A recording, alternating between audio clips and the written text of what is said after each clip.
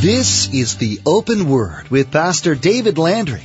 David is the senior pastor of Calvary Chapel, Casa Grande in Casa Grande, Arizona. Someone suddenly comes on this great windfall of money. More often than not, we read the stories of how it destroys their lives. It destroys their family. It destroys their focus. Friends, they have to separate themselves. The drive, and they suddenly, just a few years later, even though they may have received a multitude of thousands or hundreds of thousands or even millions of dollars, just a short time later, they're broke. You see, the most important things in the mind of God, those things that aren't materially measured. Often the things that the world considers blessings are actually counterproductive to having a relationship with Jesus Christ. Chasing after personal achievements, money, fame, relationships, it's all vanity. To really know Him, believers must rid themselves of all the idols and clutter that can accumulate in our hearts. Don't leave any room for the junk of this world. It's all temporary. When it eventually falls away, what will be left? Fill your heart with the Lord and you'll see eternity. Let's join Pastor David in the book of Psalms, chapter 145, verse 1. With our continuing study entitled The Blessing of God's Choosing. We can't help, really, to give Him glory and praise if our minds are stayed on Him. And it's not because He's some celestial egomaniac that says, you will praise me or I will wipe you off the face of the earth. No, that's the ideal, and that's the thought of the pagan gods. They say, you praise me and I'll make sure that your fields are good. You praise me and I'll make sure that your families grow. You praise me and I'll make sure. No, that's not the attitude of our God as much as the reality is He is so worthy of our praise. He is worthy of our worship. And when we understand, when we grow in that understanding, and beloved, just as a natural outflow of our lives would be this praise and this worship because of the greatness of His splendor and His majesty. The psalmist has declared to us in Psalm 34:1, he says, I will bless the Lord at all times. His praise shall continually be in my mouth. Well, the only way that that's going to be there is if we're thinking about Him on a continual basis. If I'm all about myself, if I'm all caught up in my situation, that's not going to be my heart. The writer of Hebrews in Hebrews 13, verse 15, tells us, therefore, by Him, let us continually offer the sacrifice of praise to God. That is the fruit of our lips, giving thanks to His name. Yes, not just in mind only, but out of our very lips, out of using our voices as those instruments of praise. As we go into Ephesians, to again assist us to be able to first and foremost focus the reality of the worship that we need to have toward God. I want to take a time to look at a particular psalm that we have. It's Psalm 145, and we're going to be back in Ephesians, but I want you to look at Psalm 145 with me, if you would. A great psalm of just praise and worship to our God. Psalm 145 is just 21 verses long. We're not going to expound upon it, not very much anyway. You guys that know me know better. But I want to draw your attention to it. Says that it's a praise of David, so that works today, right? My name's David, too. So. He says in verse 1, he says, I will extol you. I will exalt you. I will lift you up. I will praise you. That's what that word means. I will extol you, my God, my O King. And I will bless your name forever and ever. Every day I will bless you. And I will praise your name forever and ever.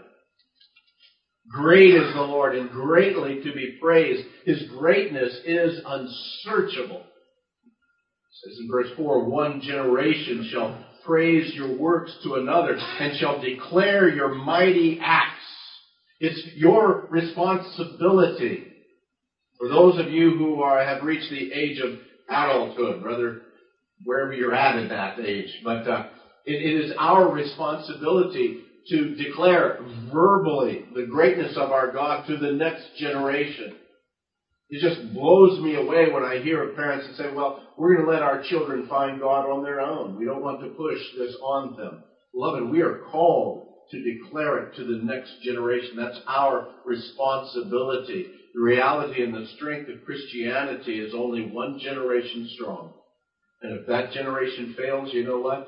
Oh, woe be to the next generation. We are called to be proclaimers of the truth.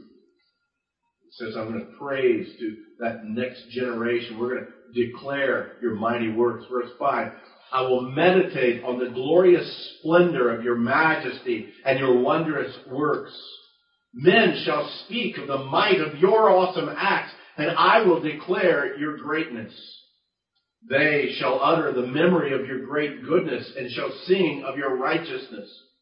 Oh, the Lord is gracious and full of compassion, slow to anger and great in mercy. The Lord is good to all, and his tender mercies are over all his works. All your works shall praise you, O Lord, and your saints shall bless you. They shall speak of the glory of your kingdom and talk of your power, to make known to the sons of men his mighty acts and the glorious majesty of his kingdom. We are called to be witnesses to the world that's around us. That means to be witnesses to those, yes, that we work with, those within our neighborhoods, within our schools, within our families. It says we are called to make known to the sons of men his mighty acts and the glorious majesty of his kingdom. That's all of us. That's not just the pastor's job. That's not just the church leadership job. That's the call of all of us who proclaim and declare the reality and the truth of salvation through Christ. He goes on in verse 13. He says, your kingdom is an everlasting kingdom, and your dominion endures throughout all generations. The Lord upholds all who fall. Anybody in here fall lately? The Lord is your strength. The Lord is the one who upholds you. He says that he raises up all who are bowed down. Now, it's one thing to bow down and worship, but I really believe that this bow down is the reality, in fact, of the weight of just the world, the weight of our own foolishness of decisions, those things that just weigh us down. It's the Lord that's able to raise us up. He says in verse 15, the eyes of all look expectantly to you, and you give them their food in due season. You open your hand and satisfy the desire of every living thing. The Lord is righteous in all of his ways, gracious in all of his works. The Lord is near to all who call upon him, to all who call upon him in truth. He will fulfill the desire of those who fear him. He also will hear their cry and save them. The Lord preserves all who love him, but all the wicked he will destroy. My mouth shall speak the praise of the Lord, and all flesh shall bless his holy name forever and ever. You know, there's one thing that you and I need to notice about that psalm. He didn't ask for a thing. It was just all praise and all worship. There's another thing that we need to notice. Though in a very general sense, he says, Lord, you feed and you care for all of your creation. Not once in all of that psalm did he say, thank you, Lord, for helping me pay that mortgage bill last week. Or, Lord, thank you for even healing me at that point. My thought in this whole direction is not that we're not to thank him for these things. Not that we're not to give him glory and praise and thanksgiving for what he does specifically in our life. But beloved, if that's the only time you praise him, if that's the only time you worship him, is when your requests are fulfilled, then suddenly you're creating a God after your own image. You're creating a God that jumps at your command, a God that is controlled by your puppet strings, rather than realizing that we are his creation and we are to worship him just simply because of the reality of who he is. Regardless of the situation, regardless of the circumstances that we are surrounded with. Because we need to get our eyes, we need to get our thoughts, all of this process out of the situation, of the circumstances that we're in order to be able to worship him fully and truly and completely. Otherwise, it is such a selfish worship. Oh, I love you, Lord, because you have taken care of me. Back in Ephesians. Blessed be the God and Father of our Lord Jesus Christ, who has blessed us. I don't want to negate the reality that He does bless us. But I believe that our focus first and foremost needs to be on the reality and the truth of just who He is. So my second point is, His blessings do abound in our lives. All that we are, all that we could ever be, is in the hand of this great and mighty God. And we need to understand that. The spiritual blessings that we receive by the hand of God are because of our relationship with and through Christ. These spiritual blessings can't even be compared to the worldly or the earthly blessings that we have. Spiritual blessings transcend the temporal. They're not of this world. They're not dependent upon any earthly thing. They're independent of all of our worldly circumstances. Do you understand what I'm saying there? Are you catching that reality? That's the only way that the hope of this gospel message can move from a middle class, 21st century middle America to the slums of India and still be strong and true. It's the only way that this gospel message can move from people who have relative freedom to those who are enchained because of their faith in Christ. To understand and know that, man, the spiritual blessings are ours, yes. Oh, it's ours because I've got that new house, because I've got that new car, because I have clothes to wear, because my bank account is full. Oh, how blessed I am. No, that is a blessing, and yes, that's fine. But you need to understand that the spiritual blessings are much, much greater than even that. That's why Paul says, I've learned to be content in whatever state I'm in. And he's not talking about being in Arkansas or Tennessee versus Arizona. That's not what he's speaking about. He's talking about the condition that he's in. Whether he's abounding or abased. Whether he's prospering or whether he's, again, absolutely flat broke. And where we read here that He's blessed us with these spiritual blessings in the heavenly places in Christ, you need to understand that when Paul wrote that, he didn't say heavenly places. He says in the heavenlies. We sometimes confuse this and we think in the heavenly places as being the pie in the sky by and by. Well, eventually I'm going to be able to be a recipient of those spiritual blessings, but right now I'm on this earthly place, but I know that when I die I'll be in that heavenly place. Now, the understanding that we have of this, it's not just the reality of the dwelling place of God. No, it's in the spiritual realm. And whether you understand it or not, you need to come to understand that right now, today, all around us is the spiritual realm. We can't touch it.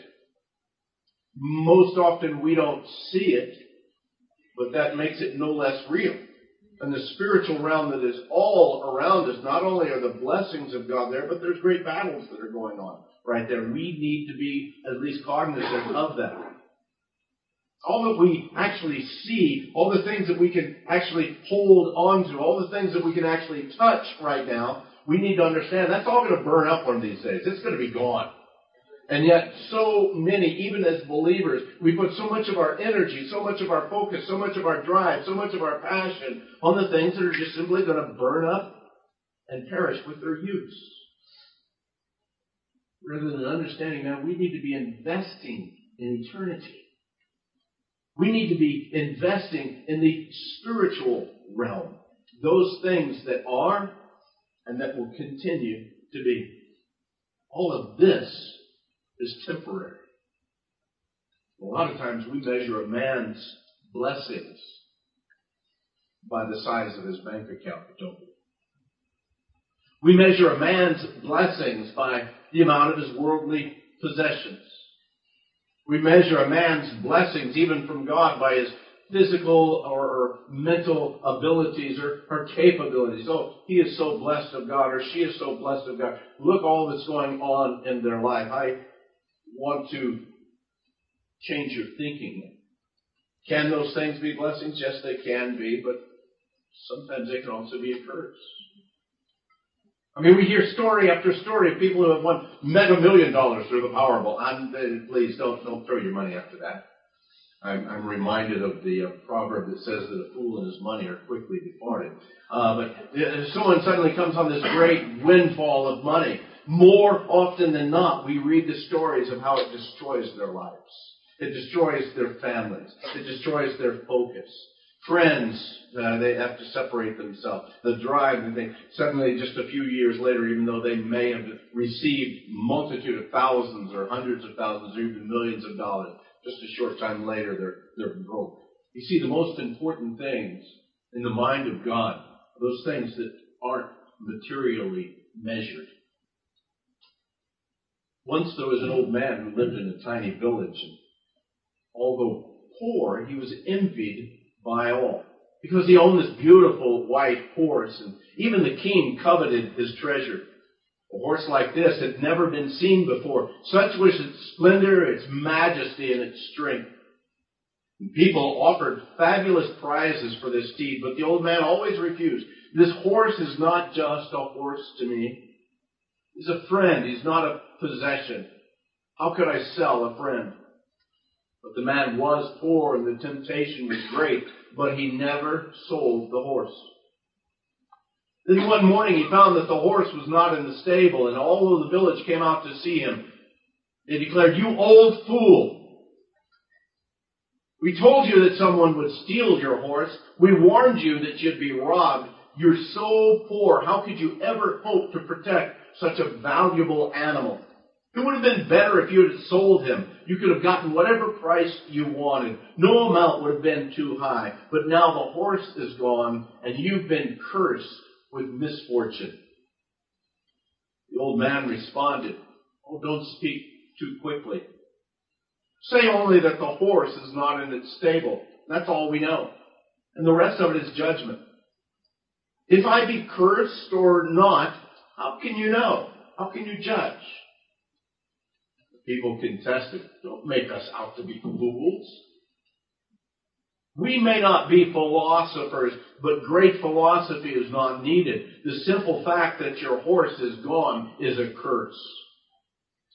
The old man spoke again.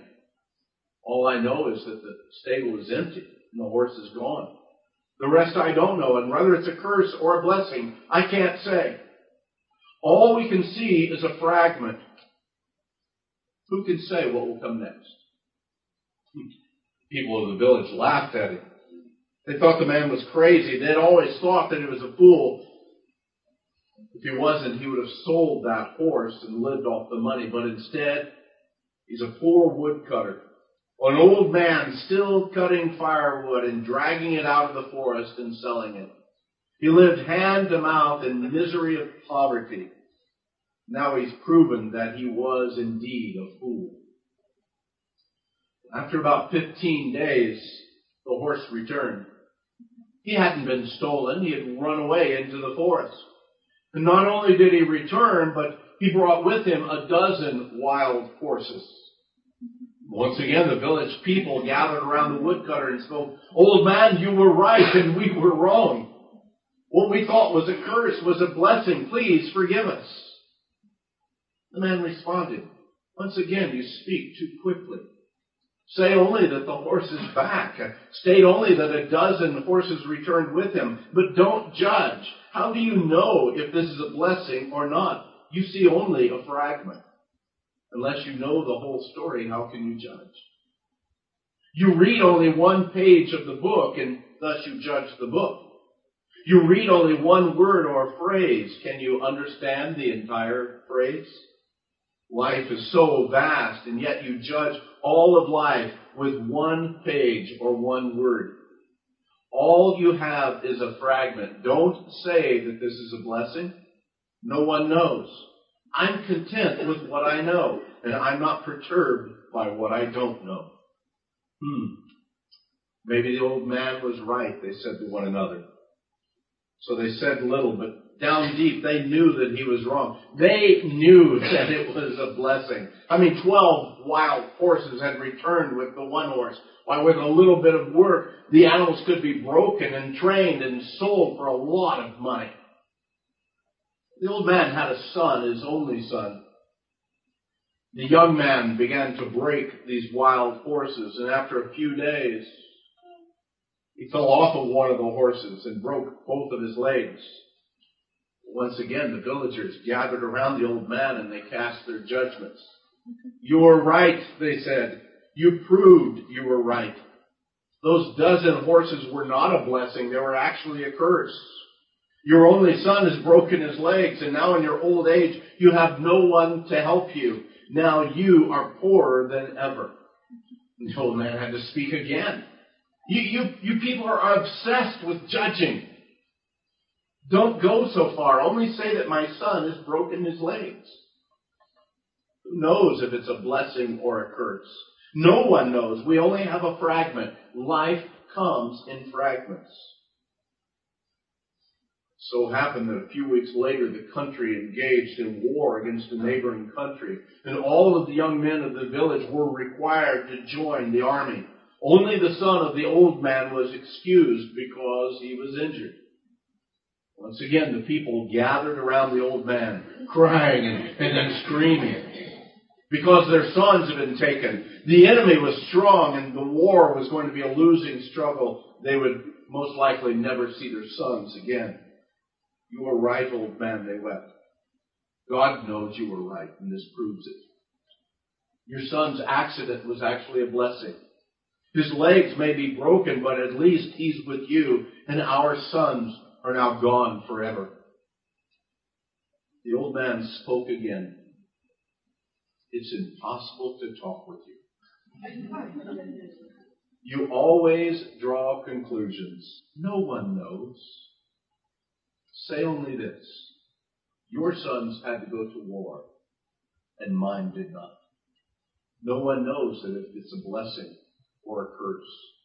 No one is wise enough to know. Only God knows. Beloved, for you and I in our lives, blessings come in a variety of packages. Some are spiritual and some are material.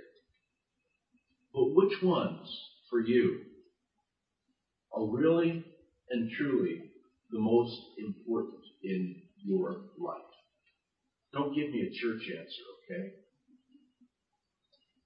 Because the real answer of which is most important, spiritual blessings or material blessings, the proof of that lays in the contentment of your life. If you're discontent, your focus is on the material. And we need to so much get our eyes off the material and get on the reality and the truth of the greatness of our God. The reality that He has given to us every spiritual blessing in the heavens. Paul gives us a glimpse of some of these in the next several verses that we'll be looking at in the coming weeks. But I want to close today with just a reminder that as the Lord has done so much for us, we still need to be reminded. He is great. He's worthy of our praise. Worthy of our worship. Even without it. With nothing. If we can't praise our God, we'll still be a beggar on a street corner, blind. And beloved, is He really God to us? Or is He just a great vending machine?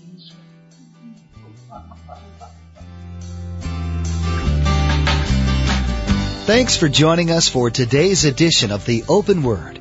Pastor David will continue verse by verse through the book of Ephesians next time. Now, we want to encourage you to become a Facebook friend with us. Log on to theopenword.com and follow the link to the Open Word Facebook page. To stay current with what's being broadcasted here on the Open Word, subscribe to our Twitter feed at the Open Word Radio. You can subscribe to the Open Word podcast at theopenword.com or search for The Open Word in the iTunes Store. The Open Word podcast is always available and completely free. If you're like most people, you probably use a smartphone. Once you subscribe to the Open Word podcast, you'll always have solid Bible teaching available to you anywhere, anytime. So log on to theopenword.com and subscribe to the Open Word podcast. And to become our Facebook friend, follow the Open Word Twitter feed, or to access the archive of messages, log on to theopenword.com. Well, that's all the time we have for today. We invite you to join us again for the next study of Pastor David's teaching through the book of Ephesians. That's next time on The Open Word.